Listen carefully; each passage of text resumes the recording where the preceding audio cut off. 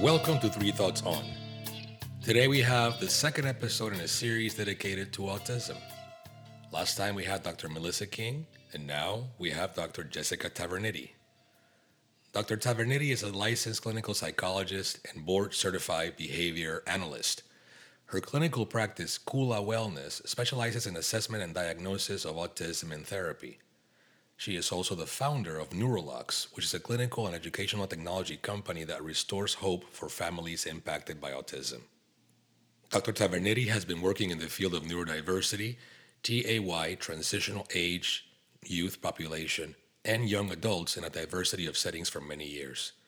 She is passionate about helping individuals and families work through life's challenges to maximize potential personally and professionally.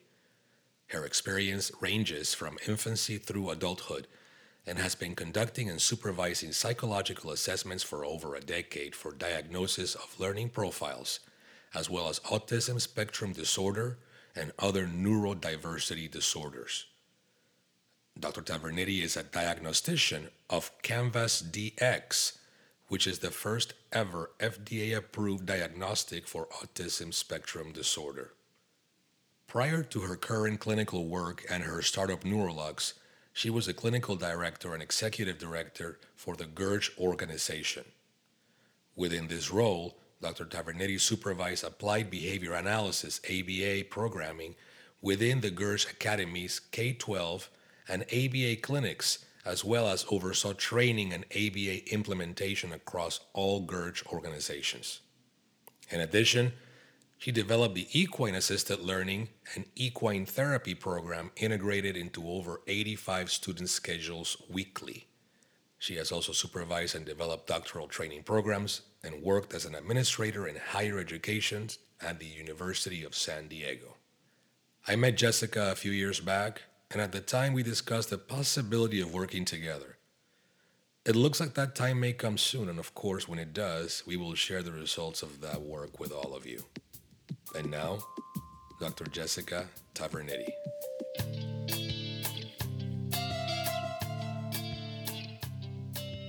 Welcome to Three Thoughts On. I am so delighted to have today Dr. Jessica Taverniti on what it will be the second episode of a series on autism. Jessica, how are you today? I'm very well. Thank you so much for having me, Raphael. Well, I am excited to have this conversation with you. As you know, this is episode 2 in a series of dedicated to autism, and which is a topic that I have become very interested in as of late.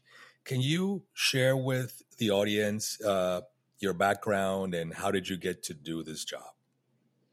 Oh, well, thank you so much for asking me, and I'm delighted to be here.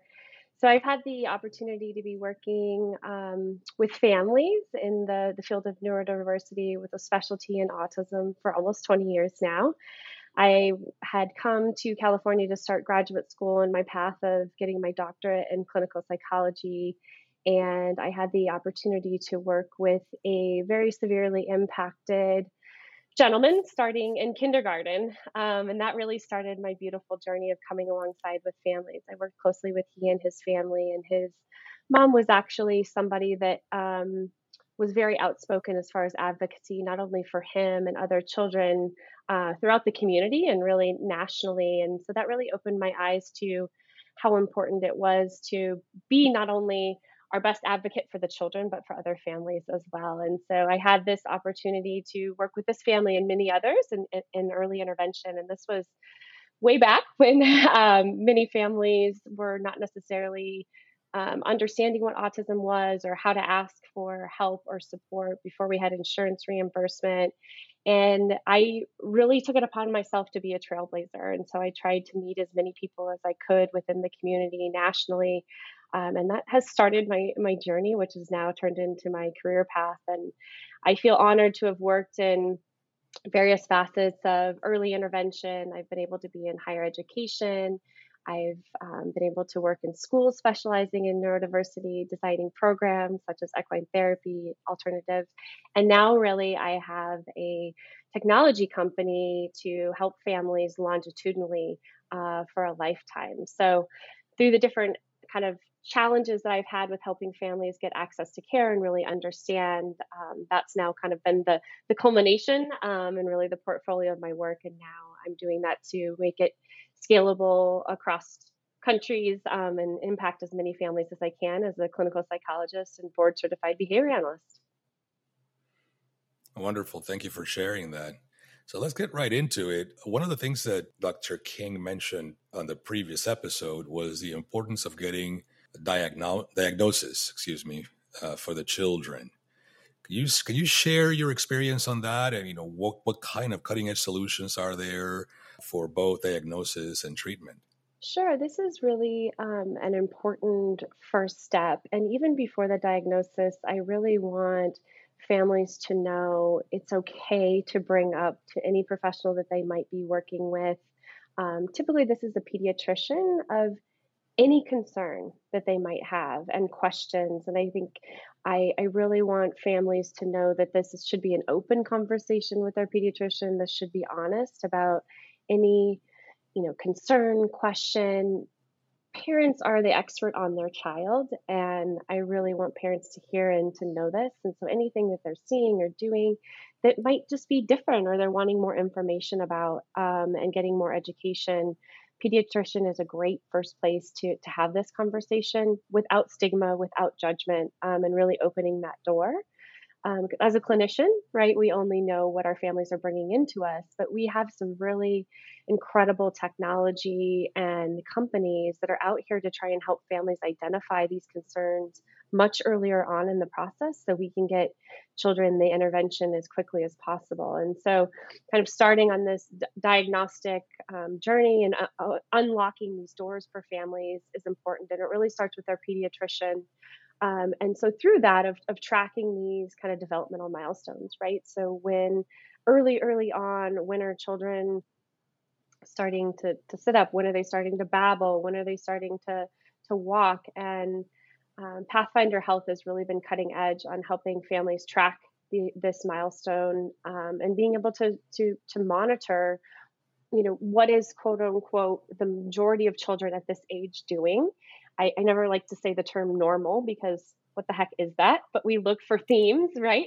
I always say if we had a bunch of children in a room, the majority of them might be engaging or interacting this way. And so I really want families to think about that and to know that if your child is maybe doing something a little different, that's okay, but we want to get them the support that they need. So making sure that families are looking at these milestones and bringing them up to their pediatrician or other specialty care people that they might be working with. And then from there, if autism based on the screening, so they have different milestones that Dr. King had mentioned as far as the checklist when you go to the pediatrician offices for their well visits. And kind of within this, if there is concern that the child is maybe not meeting milestones as far as kind of eye contact, mobility, and language, if potentially a diagnosis or they're at risk for autism, the next steps would really be finding a provider that and or clinic that could give a full diagnostic profile. Now, I'm delighted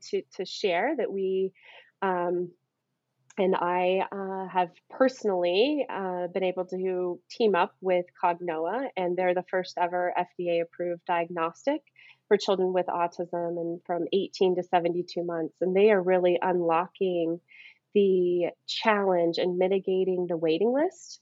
So this can be completed by a pediatrician or other, specialties areas like a developmental pediatrician, neurologist, psychiatrist, clinical psychologist. And really this was developed to giving access to care to families all around the country and not having to wait that 1 or 2 years to get the diagnosis. And so really I want families to hear the message is please connect with your pediatrician, your family care provider, clinical psychologist, and get that assessment as far as the milestones and really where your child's at as early as possible.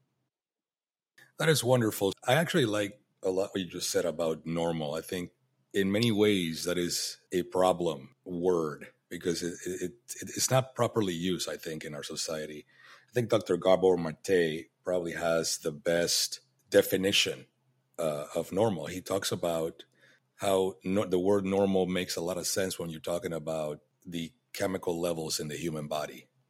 If you have, if your hormones are within this range, then it's normal. If they're out of that range, then you're probably going to die, right? Right. And that's what normal is. But normal shouldn't really necessarily be used in terms with social behavior, because what's normal for a society doesn't necessarily mean it's good for the society, or that it's quote unquote normal in another community or another society. So I'm glad that you pointed that out, because I think that may be one of the things where people feel that resistance to try to go get the help early on.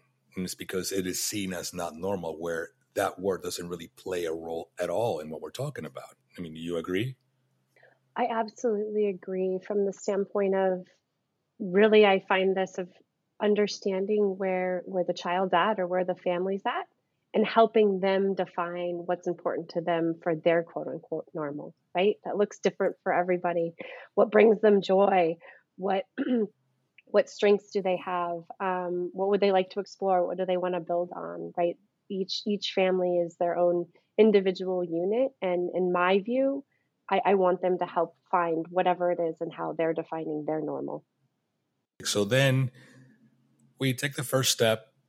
We have some new cutting edge solutions for diagnostics. What comes next? Is it the therapy after that point?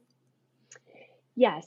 So connecting to the different therapies that would be recommended based on your child's area that they've identified, that maybe we'd like to get them some additional support, right? So again, I don't want to say deficit area or this is an area of extreme challenge. It's really important that we understand. I oftentimes say, if we're looking at it on a continuum, we help those kiddos close the gap, right, as compared to those other same age peers potentially. So the therapeutic intervention that is recommended, um, empirically validated, much like Dr. King spoke about, is applied behavior analysis. And this is really important to get children connected as soon as possible. And nationally, we have a challenge because there's more and more families that are needing to connect with applied behavior analysis, but there's really a shortage of providers.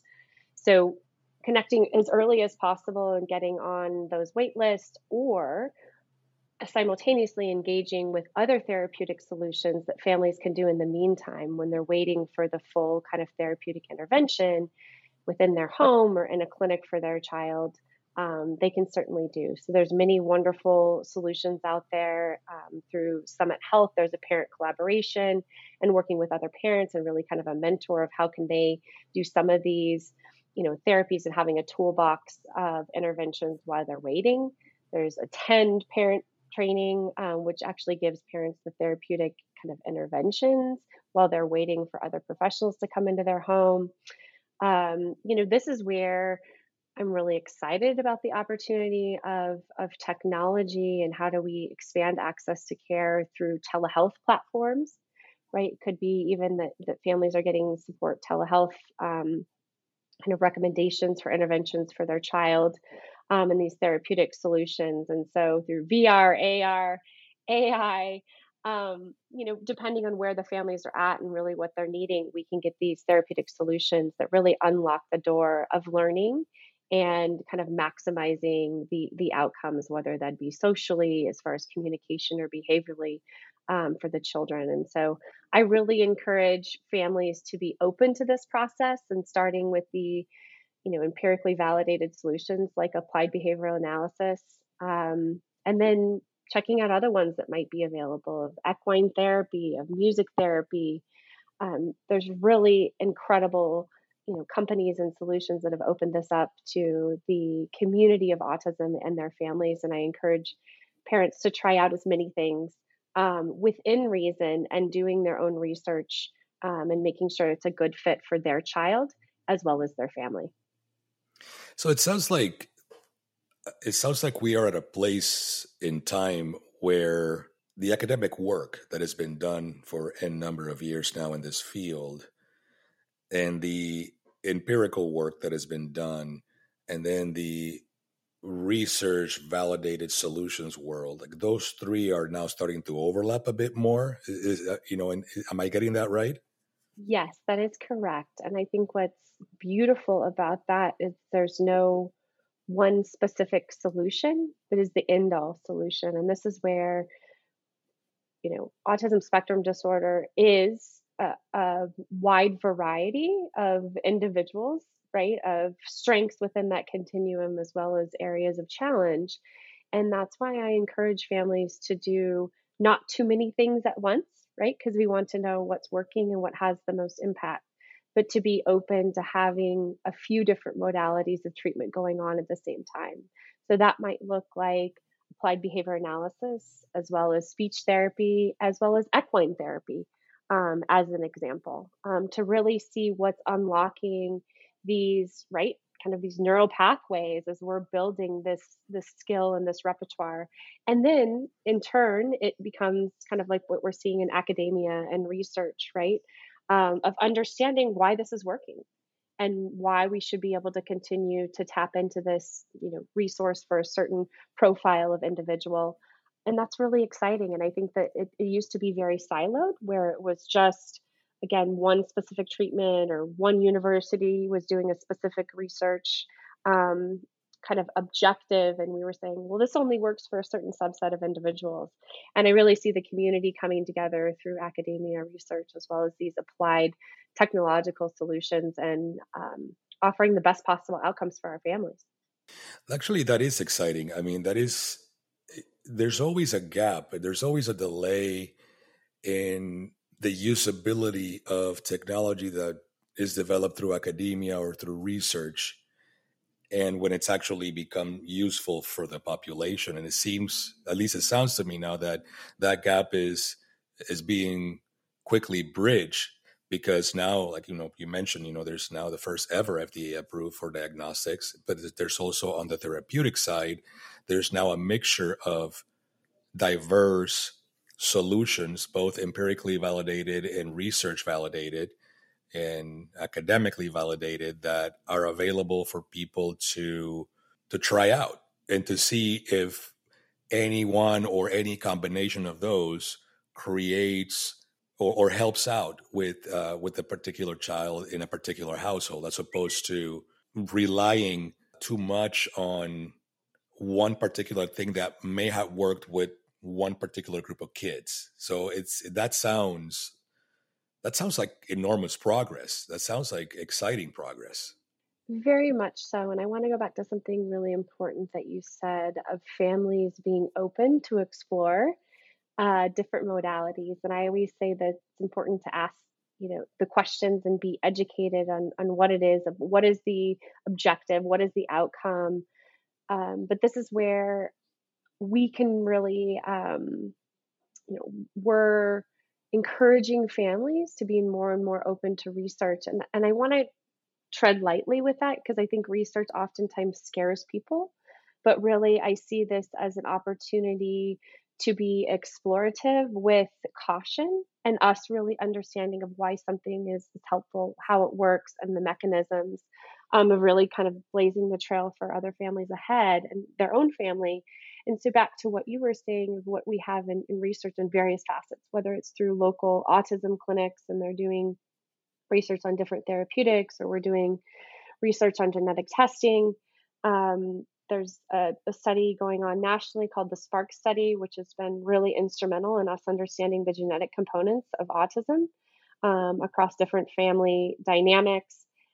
So research really does inform kind of best practices into care, and we never know what might be best for that individual. And so I always say, be careful who you are engaging with, but through those projects, through universities, like you were saying, through different academia, even clinical trials, are really important for us to continue to advance our science, and how we can help support these families longitudinally.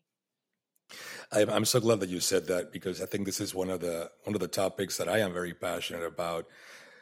I'm a proponent of science. I'm a proponent of living in a community where science is sought after, because it helps us understand, the world. And on average, people have some sort of fear of the research work, and rightfully so. I mean, the research work, independent of the area, is hard.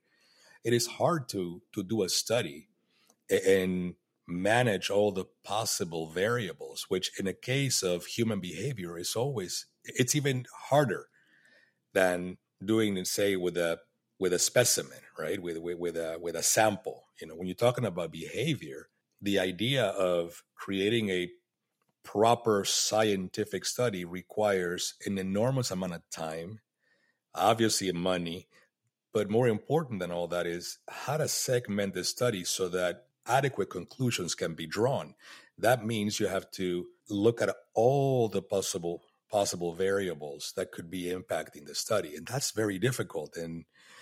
But it's part of the process, and we cannot not do it. We have to keep doing it, and to keep doing it, we need people to be open to trying it out, because that's how we make progress.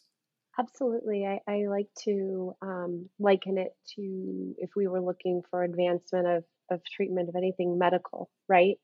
Um, we would want to try it out. We have to be able to understand how it works. And, the other component about research is, they're not able to set up, to your point, a research project and doing it without a plan or specific intentionality or, governing bodies looking over it to making sure it's going to mitigate the possibility of adverse effects. And I think I want to express that there's a lot of governance to this in a beautiful way of really making sure that we're setting it up in the best possible way.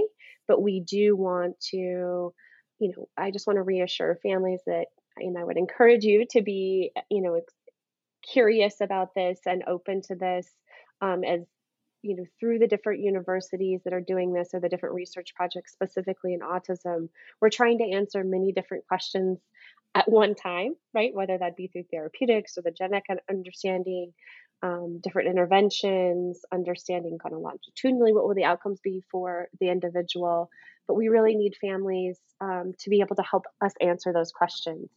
And we're only as good as the people that engage with us to get those questions answered. So let's bring it full circle now. So we talked about some cutting edge solutions to diagnose. We talked about some therapeutics.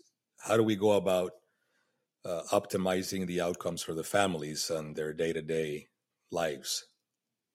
Well, these families are definitely on an odyssey, right? I like to call it the autism odyssey. And this journey is going to look very different, for every family, but there's oftentimes themes that I see families go through. I encourage them to, strive for.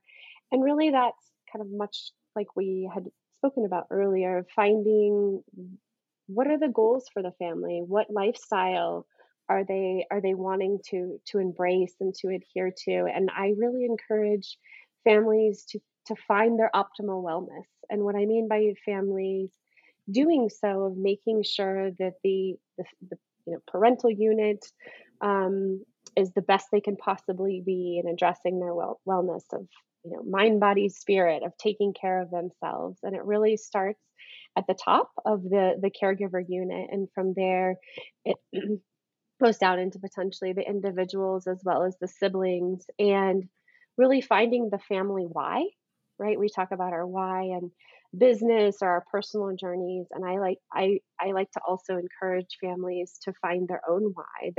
Who are they as a family? Who do they want to be and how do they strive for, finding their purpose and their passions?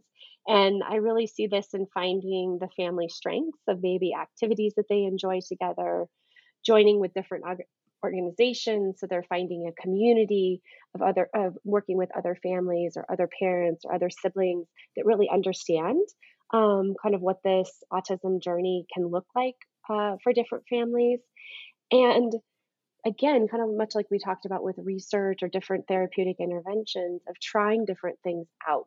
I think it's because families are taxed in every which kind of facet of caring for their child or individual or searching for resources or answers, right? It's a very, unfortunately, we're in the system of a very reactive versus being able to show the world what we have. And that's really what I continue to try and do is, preemptively share with families of, hey, try this out. This might be something that is helpful for your child or your family.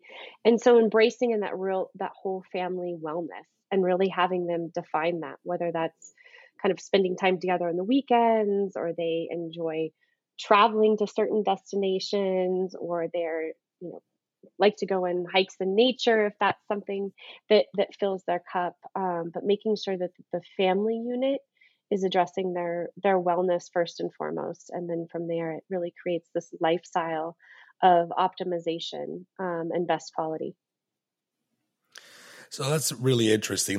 I want to zoom out and then zoom in and share something with you and see how get your thoughts on it. So a couple of episodes ago, I had Dr. Scott Scher, who's my doctor. He's metabolomics.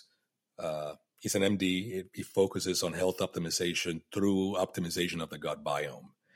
And the work that he and his colleagues are doing is just phenomenal. And he opened my eyes to the amount of research that has been done across the world on the impact in humans of unhealthy gut biome and how an unhealthy gut biome leads to hormonal imbalances, leads to brain fog, leads to a long series of problems that could be perceived as personality problems, right? In fact, he shared with me a number of papers on the ADD, ADHD community and how some percentage, I'm not going to quote it because I don't have the numbers, but there was a percentage of that folks in that community who were able to get better by improving the quality of their diet and by healing their gut biome, right? So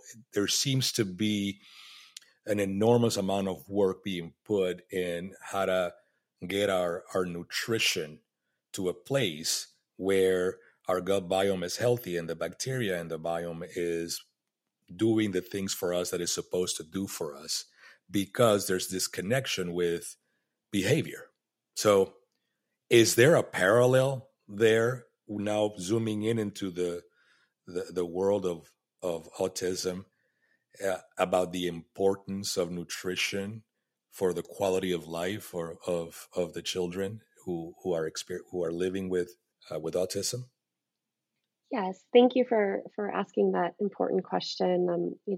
Kind of as we were talking about the whole family wellness, certainly that's important for the family unit, but specifically for the individual with autism, we are finding there is this constant kind of understanding that we're coming to as far as the GI challenges of an individual that has a diagnosis of autism. And depending on the severity of the autism, the individual is going to be able to express different things, right? So sometimes we have nonverbal children that aren't able to necessarily tell us verbally, right, that they're not feeling well or that they might have challenges with like digestion and other foods might be bothering them. And I see that this is a really important kind of question mark that we need to do more research and understanding on and address it from, to your question of kind of this nutritional piece. And that oftentimes can be a two-edged sword for families, because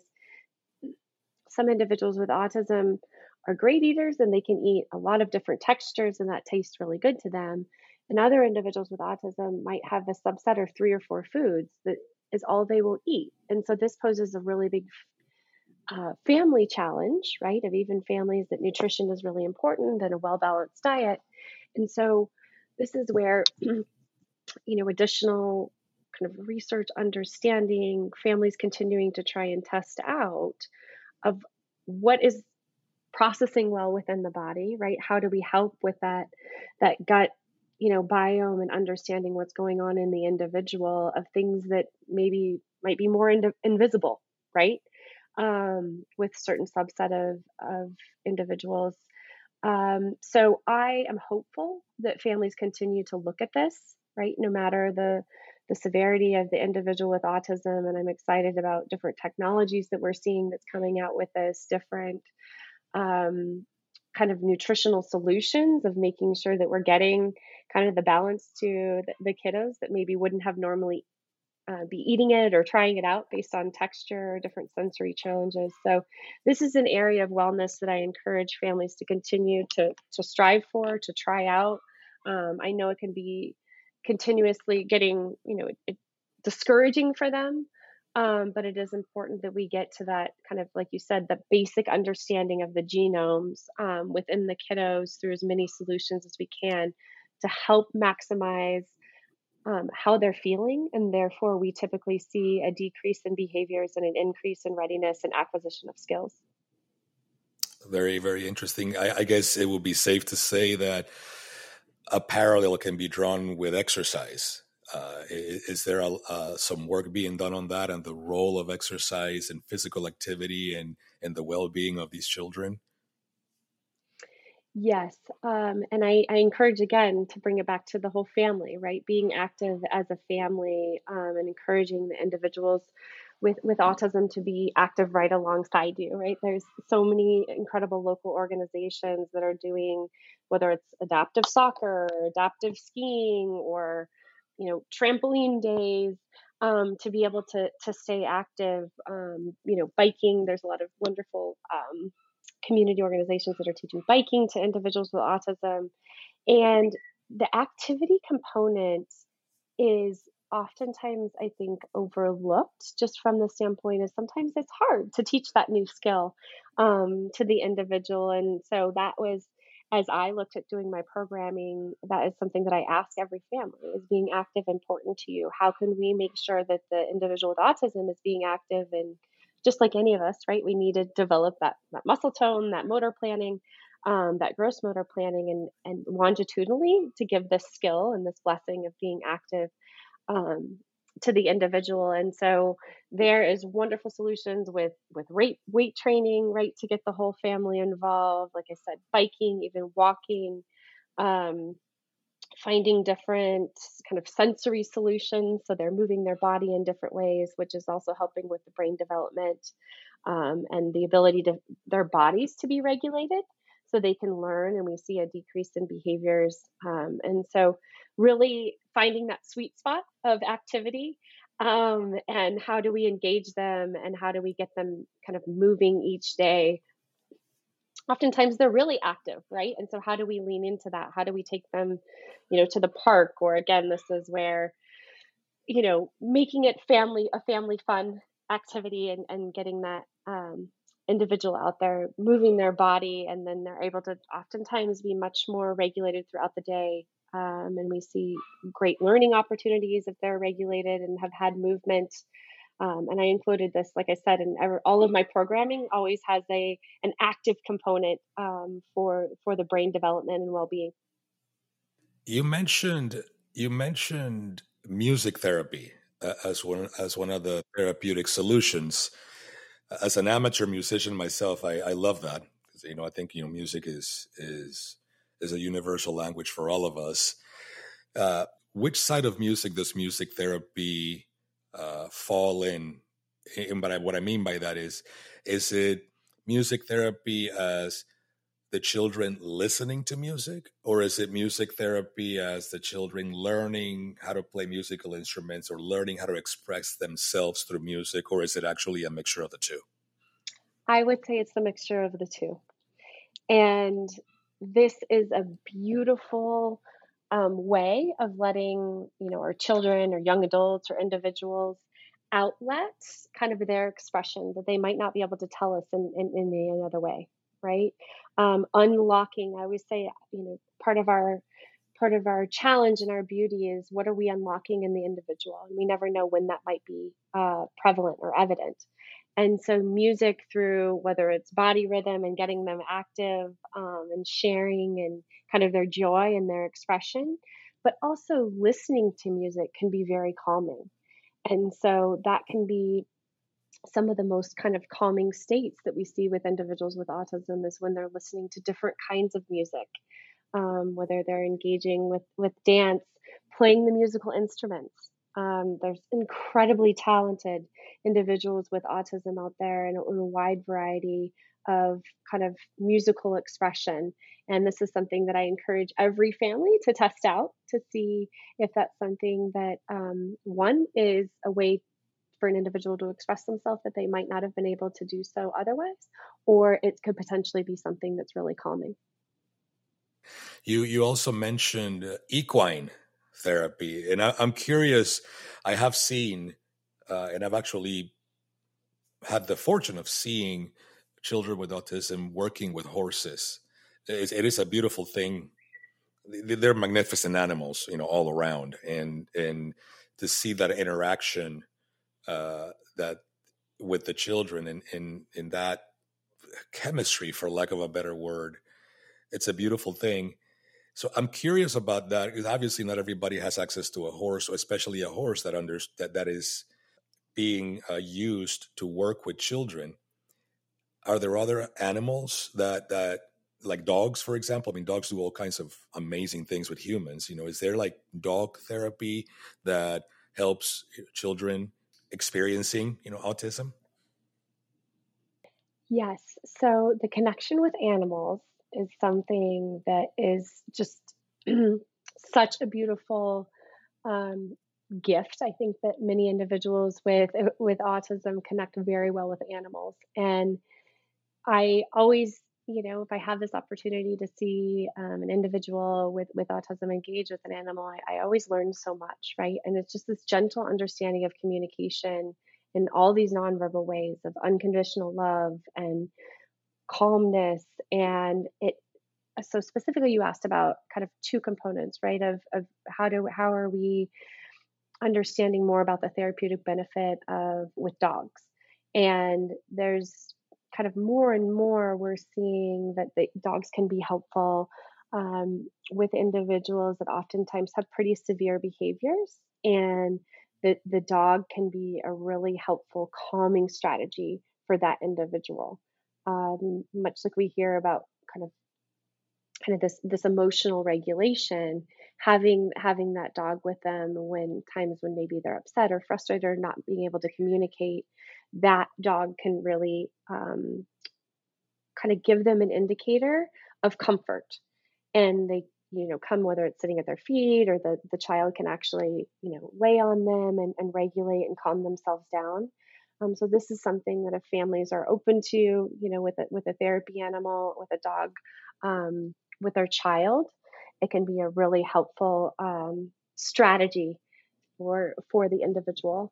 And then equine therapy, it's that can be a really special therapeutic modality for individuals, whether it's equine assisted therapy. And what that means is actually engaging with the horse and learning these functional skills of whether it's having to sequence different activities of feeding it or grooming it.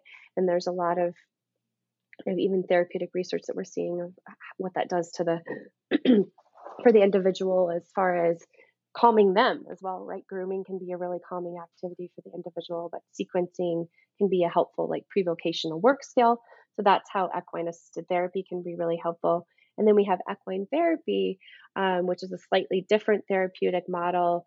And it's really special in using horses because they're mirror animals. And so if the child is exhibiting or the young adult is exhibiting a lot of anxiety, they're going to see that directly reflected. But there's a special understanding, again, through individuals on the autism spectrum. And when they are able to present very calmly, the horses very calmly, and they're going to nudge them and they're going to be able to, be close to them, and they're going to be able to communicate with them in a way that you don't even need words. And so by helping with that kind of mirror, individuals are able to help understand how they can best kind of regulate themselves and calm their own anxieties. And kind of a next component to that equine therapy, and there's different activities that we lead them through, but there's also equine therapy that actually has the child or young adult riding. And this can be supported through different caregivers, but through the movement of the horse. And again, this direct kind of, information channel where the child or individual is sending messages to the horse and it's sending back to them. They are learning different things about their body and even kind of this mind body connection that we wouldn't be able to give them in other ways. A next component to that is hippotherapy, which is actually using horses, and it helps. We are doing speech therapy, physical therapy, and OT, and we are seeing great things through research of an increased mobility through that. We're actually seeing increased socialization, opportunities to actually saying different words that they wouldn't normally have access to through this special connection with a horse and these different therapeutic modalities. That all sounds fantastic. Thank you for sharing that. Well, we are almost out of time. So, how would you summarize our conversation, and what would you like to leave the audience with for the families that are listening? Sure. Well, I want to reiterate that a diagnosis of autism is simply a way of understanding how we might be able to best support or interventions that are available for the child or individually. And there is hope, right? A diagnosis of autism can often be really,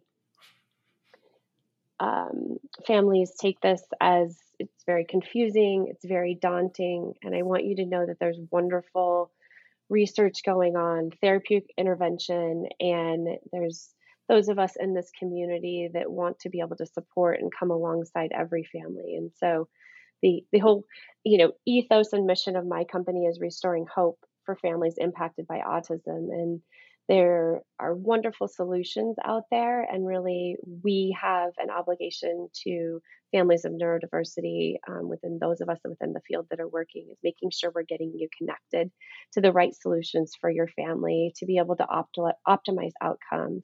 So I want families to know that they're not alone, that there's solutions, and getting you connected to what's important, individually to your child, to be able to longitudinally know that this odyssey, can be one of empowerment and really a beautiful thing for families. Wonderfully said.